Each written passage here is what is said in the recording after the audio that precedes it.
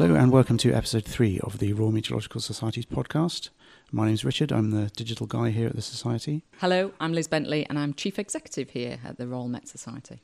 So we're looking back at our WeatherLive event that we had at the weekend. Tell us a bit about WeatherLive. Yeah, so a one-day event took place on the Saturday, the 4th of November at Central Hall in London, Central Hall, Westminster. And traditionally in the past, the Society has laid on a 2-day event called the Amateur Meteorologist Conference that ran about every 3 years. And we've decided more recently to change this to an annual event, but to reduce it to 1 day. So this was the first time we ran an event of this kind, but it was very much pitched at people who have an interest in weather and climate, rather than maybe those that work in the profession or study the science of meteorology. Mm-hmm. And so the day was split into 3 parts, and we had a morning talking about weather and photography, and then in the afternoon we looked back at the 1987 storm. So it was the 30-year anniversary this year of the 1987 storm, and we also had a session on weather and gardening. So some very broad themes there, but all have a very kind of coupled relationship with weather and climate. So this interview relates to the first session that we had on Saturday, which was the photographic session. Probably the one that I had the most interest in, or the most involvement in, I guess, having been a photographer. Managed to catch up with Michael Pritchard from the Royal Photographic Society and Terry Abraham, who is a landscape photographer from Cumbria. Yeah, a really interesting kind of mix of backgrounds from both of them. Michael himself was talking about the history of weather photography, and takes us back to the kind of 1800s, so brings us up to kind of modern day in photography. Whereas Terry is out there with the elements, trying to capture those spectacular shots, and obviously making films around the weather, the scenery, the climate itself around the Lake District. Some fantastic and spectacular photography, and they'll talk about that obviously in this podcast. So very interesting, worth a listen. So the first session at today's WeatherLive was the photographic session. We have Michael Pritchard from the Royal Photographic Society, Chief Executive, and we have Terry Abraham, who is an outdoors broadcaster and photographer from Cumbria, specialising in landscape photography. Michael, you were talking first. Could you just go over what you were talking about this morning? Yeah, what I wanted to do during my presentation was just show people how weather was incorporated into photography in the period from 1839 up to sort of 1930 or so, and how also the way photography developed technically opened up new opportunities for photographers to bring weather into their images, and how it also at times it prevented people from showing weather, particularly things like clouds, for example, in their images. So as a ex-semi-professional photographer, I guess I would always assume that landscape photography would be easier to photograph with the ancient photographic machinery, purely because it doesn't move as much as, say, a portrait subject would, but that's obviously not the case. Well, actually, not far off with that. Initially, the first photographic process, the daguerreotype, was driven very much by the commercial opportunity, and that was very much around portraiture. But when you start to move through to the 1850s, for example, then landscape photography does become much more popular because the process allows it to be done, and you can take the camera away from a darkroom or take your darkroom with you into the landscape, and that's where the opportunities then for landscape and bringing weather into those photographs really starts to come to the fore. And obviously travel photography really takes off in the early 1850s also, and showing landscape internationally and globally. So what were some of the major obstacles that the people had to overcome to photograph things like clouds? And technically, the early photographic processes were not sensitive to the full colour spectrum. So when you photographed a scene, your sky would effectively just become white because it was overexposed in the image. So photographers developed techniques to combine 2 images into one, so they're exposed for the sky and exposed for the landscape, and then bring those 2 images into one picture. And the best exponent of that was Gustave Le Gray, a French photographer. But there are British examples. Henry Peach Robinson did that as well, and many others. And some photographers said, actually, we just accept a clean sky and we're focused on the landscape, the subject, whether mountains or fields, whatever they were doing. But as photography developed during the 19th century, and the emulsions improved technically, they became sensitive to the full colour spectrum, and people started to use them. Then landscape photography became much more competent, shall we say, and photographers were able to bring landscape and use it for artistic reasons, and pictorial photography, which was one of the sort of main photographic movements from the 1860s, 1870s onwards. The sky became very much part of the photograph and was then incorporated in, and became, could be very dramatic, it could be very subtle, but it was there in the picture. So I guess as cameras evolved and became way more portable, and then colour film came in, the opportunities for photographers to capture landscape were greatly increased. And then I guess even moving into today, where if you're out in the landscape, you have a phone on you that can take a picture, that's opened it up a lot. Yeah, I mean, colour photography really started to become commercially available from about 1907. Again, the first emulsions that were being used to record colour were not sensitive to the full colour spectrum. So again, you get very distorted colours, you get skies that didn't represent what was really happening, what you could really see. But those emulsions started to improve. But again, photographers in some ways started to develop and evolve those emulsions themselves so they got the images that they wanted to do. But actually, in many ways, though, black and white photography, pictorial photography, was really the dominant genre for much of the early 20th century, and in some ways that was allowed photographers to record skies and weather in a way that was perhaps much more dramatic or in keeping with the style of photography that they wanted. And then as we moved through the 20th century up to digital, obviously things became much more open, emulsions were much more sensitive, and recording the full spectrum so that you could do everything that we'd expect to do today pretty much by the middle of the 20th century. And obviously today now we've got our smartphones in our pockets with us at all times, and actually there's some photographers producing some stunning work on smartphones, and there are a lot of competitions for iPhoneography which show that the camera is just a tool to produce the best image. Okay, there are certain things you won't use your smartphone for, but for a lot of people and a lot of weather photography, the smartphone is a perfect tool for that, and it's always with you. Sure. So if we were to look from the very beginning of photography through to now, what would the key photographers in those different periods be that people may want to go back and look at their work? I think if you look at a lot of the great photographers that were doing outdoor work, Roger Fenton is a good example. I mean, he was both doing still life work, but he did a lot of outdoor work, and was very aware of the composition of his photograph and saw the sky and clouds and as integral to his pictures. So he's always a good person to look at. If you move through the century, then there are a number of very good amateur photographers. Joseph Gale is a good example, Horace Nichols from the later 19th century. And as we move into the 20th century, then some of the real greats, Alfred Stieglitz, Clarence White, some of those proto-modernist photographers were doing some really good work and using snow and light and shade and using weather to enhance some of the things they were trying to show through their photography in very interesting ways. So I think those are always good names to look out for. And maybe we can add to that list Terry Abraham. Maybe. Maybe.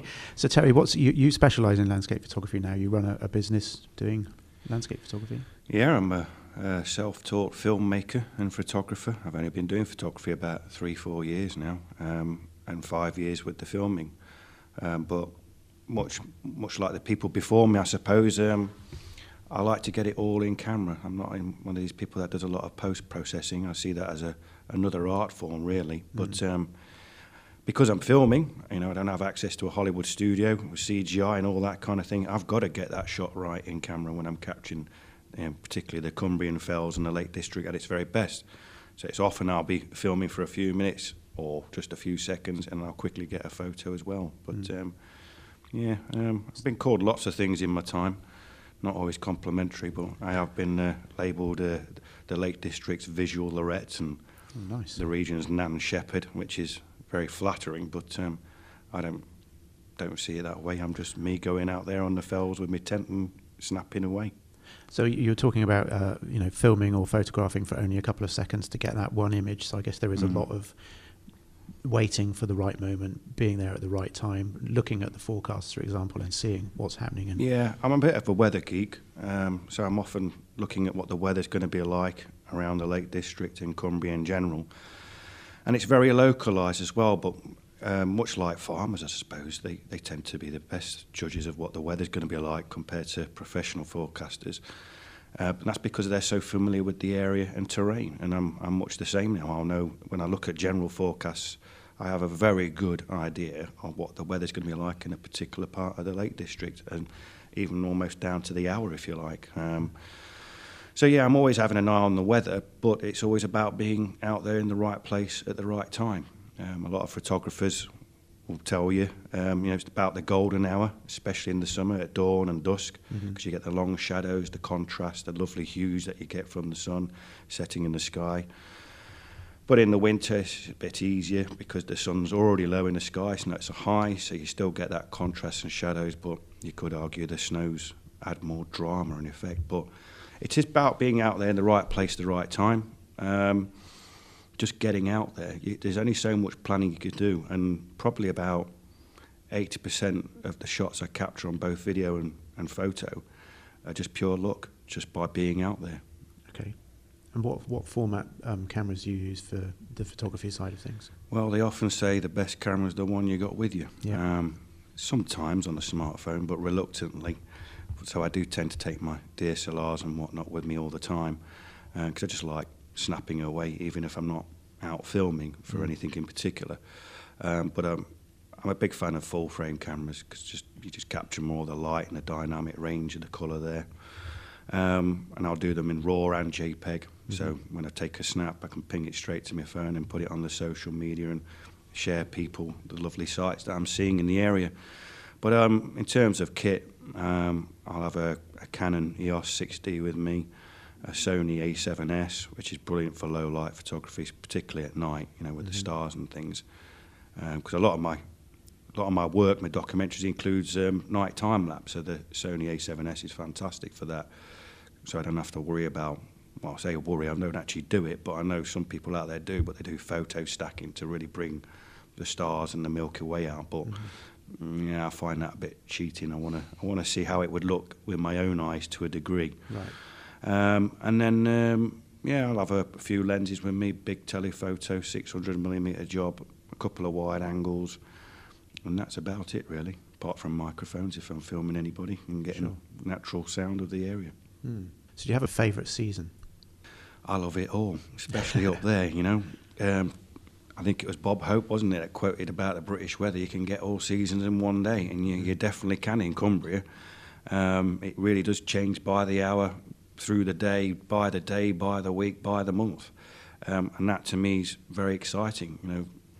It's a maritime climate after all. That's the climate we have here. If we didn't have the Gulf Stream or even the jet stream affecting us the way it does, we'd be a lot colder than what we are. We're just a warm, wet, green island. But we do get the snows as well, and that adds to the drama when you're out capturing landscapes, and adds to the sense of fun, going out in gnarly conditions, and then you get that one shot on video for, say, 30 seconds, or just that quick photo. And, I get a tremendous buzz out of it. There's a real sense of achievement in capturing something special. So my favourite time of year is probably winter. I like the challenge of going out on the mountains in deep snows and dealing with the cold. Unfortunately, it means you have to carry more kit with you to keep warm and be safe. A lot of people might find that off-putting, but I don't. I love it. I thrive on it, particularly camping out on the mountains in the winter. I love the challenge. And of course, in the winter with the snows, especially at dawn and dusk, you get to see sights that most walkers, people that are out on the mountains, don't see, because they're cooped up in bed or in a pub having a warm meal, and they might look out the window and go, no, it's a grey foggy day, but there I am on a summit looking down on radiation fog or a temperature inversion, and just see a sea of cloud and the mountains poking out. And that's they're really special moments then. I love stuff like that. Yeah, I guess the growth of online over the last 10, 15 years has meant that people see more imagery in general anyway, but far more spectacular imagery than they used to see, because there's more opportunities to capture it and more opportunities to spread it around. So how do you think people's appreciation of landscape photography has changed over the years? But that's a question to both of you, I guess. I'll let Michael go first. I think the availability of imagery hasn't necessarily helped with the quality that we see, and actually it's people like Terry, Joe Cornish, some of the other great landscape photographers that we have in this country that really set themselves apart through the quality of their work. So I mean, I take a smartphone with me if I'm travelling. I take a camera with me, but the work I produce is nowhere near the sort of work that Terry is doing, because they're taking the time, as Terry says, they're getting up, or they're camping overnight. They're getting up extremely early. They're out there before anyone else is, and they're seeing things that I won't see as a hiker or walker because I'm going out too late. So I think there's a need to educate people when they're looking at images, to help them appreciate what's actually gone into making and creating that image. And it's through the work of people like Terry and his filming and his activities that start to show people what you can do, but it takes years and years of experience and being part of that landscape and immersing yourself in it and understanding that landscape. Yeah, particularly the latter. And I'd also add to that patience. Okay. A lot of people have this best of British attitude sometimes with the gnarly weather we get here, and they just go out and expecting to see what I may have put up online or anybody else. But it's not as easy as that. It's not unusual for me to be sat in the same spot on a mountainside, a fell side, for 8-9 hours, just waiting for that one special moment. And usually, sod's law, it's in those last few minutes I get the shot. But then it just makes it all the more worthwhile. I mean, as a simple analogy or an example, I suppose, is if you ask me to go sit down in the middle of London, where we are now, in a square, and just sit there doing nothing for 8 hours, I'd tell you to go where the sun don't shine. But if you ask me to do that on a fell side in a Lake District, I'll happily do it. Those 8 hours will fly by just like 8 minutes, really. But yeah, it's very kind of Michael to put me in the same sort of category as Joe Cornish, because he's a bit of a hero of mine, and I got to meet him for the first time recently when I was filming my latest documentary about mountaineer Alan Hinks. And I got a lovely email from Joe just the other week complimenting me on my work. But yes, it does involve a lot of hard work going out there, but to a degree anybody can do it. It's just they just need the patience. It's not always about the tools, but it's about you as a person, the mindset and what you're focused on. And I suppose reflecting back on myself, I may be a bit obsessed about it all sometimes, but it's just there in my blood, Cut my veins open, it will bleed Fellside, Lake District. Brilliant. So if people are inspired to find out more about or to see some examples of great landscape photography, what's your web address or your social media so that we can... Well, sadly, I don't do much in the way of prints or anything like that online. I tend to sort of take loads of pictures, and then the magazines and stuff pick up on them. So they often follow me on my social media. So it's on Twitter and Facebook, and just Google Terry Abraham. You'll find me. Let's put it that way. Okay. There's lots of stuff out there, unfortunately. All good, thankfully. I think Terry's been very modest, because I would also encourage anyone out there to take a look at Terry's various documentaries that are available on, I think, YouTube and Amazon, because they are inspirational, and we've seen some of them this morning during some excerpts. And I think anyone that's interested in landscape and seeing something that you just won't see in an exhibition, go and check out Terry's documentaries as well. Great. Okay. And a plug for the Royal Meteorological Society's Weather Photographer of the Year. Obviously, I should probably do that. You can find out more about that by going to our website, which is rmets.org. Michael's Royal Photographic Society website is rps.org, and we'll put some links to Terry's work in the descriptions of this podcast and up on our website. So, thank you very much, guys. Right. Cheers. So yeah, like Terry says, I definitely recommend you check out some of his videos on YouTube. They are absolutely stunning. People want to find out more about the Weather Photographer of the Year. Yeah, so we've been running this now for a couple of years.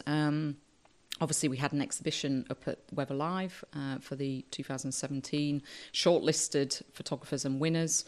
Next year, we'll be launching in springtime, so certainly come to the Royal Met Society's website for more information. And generally, more information about weather and photography you can find out. We've got a whole raft of information and different things that you might find of interest. So the website is www.rmets.org/photography. Great. Thanks very much for listening. Bye for now.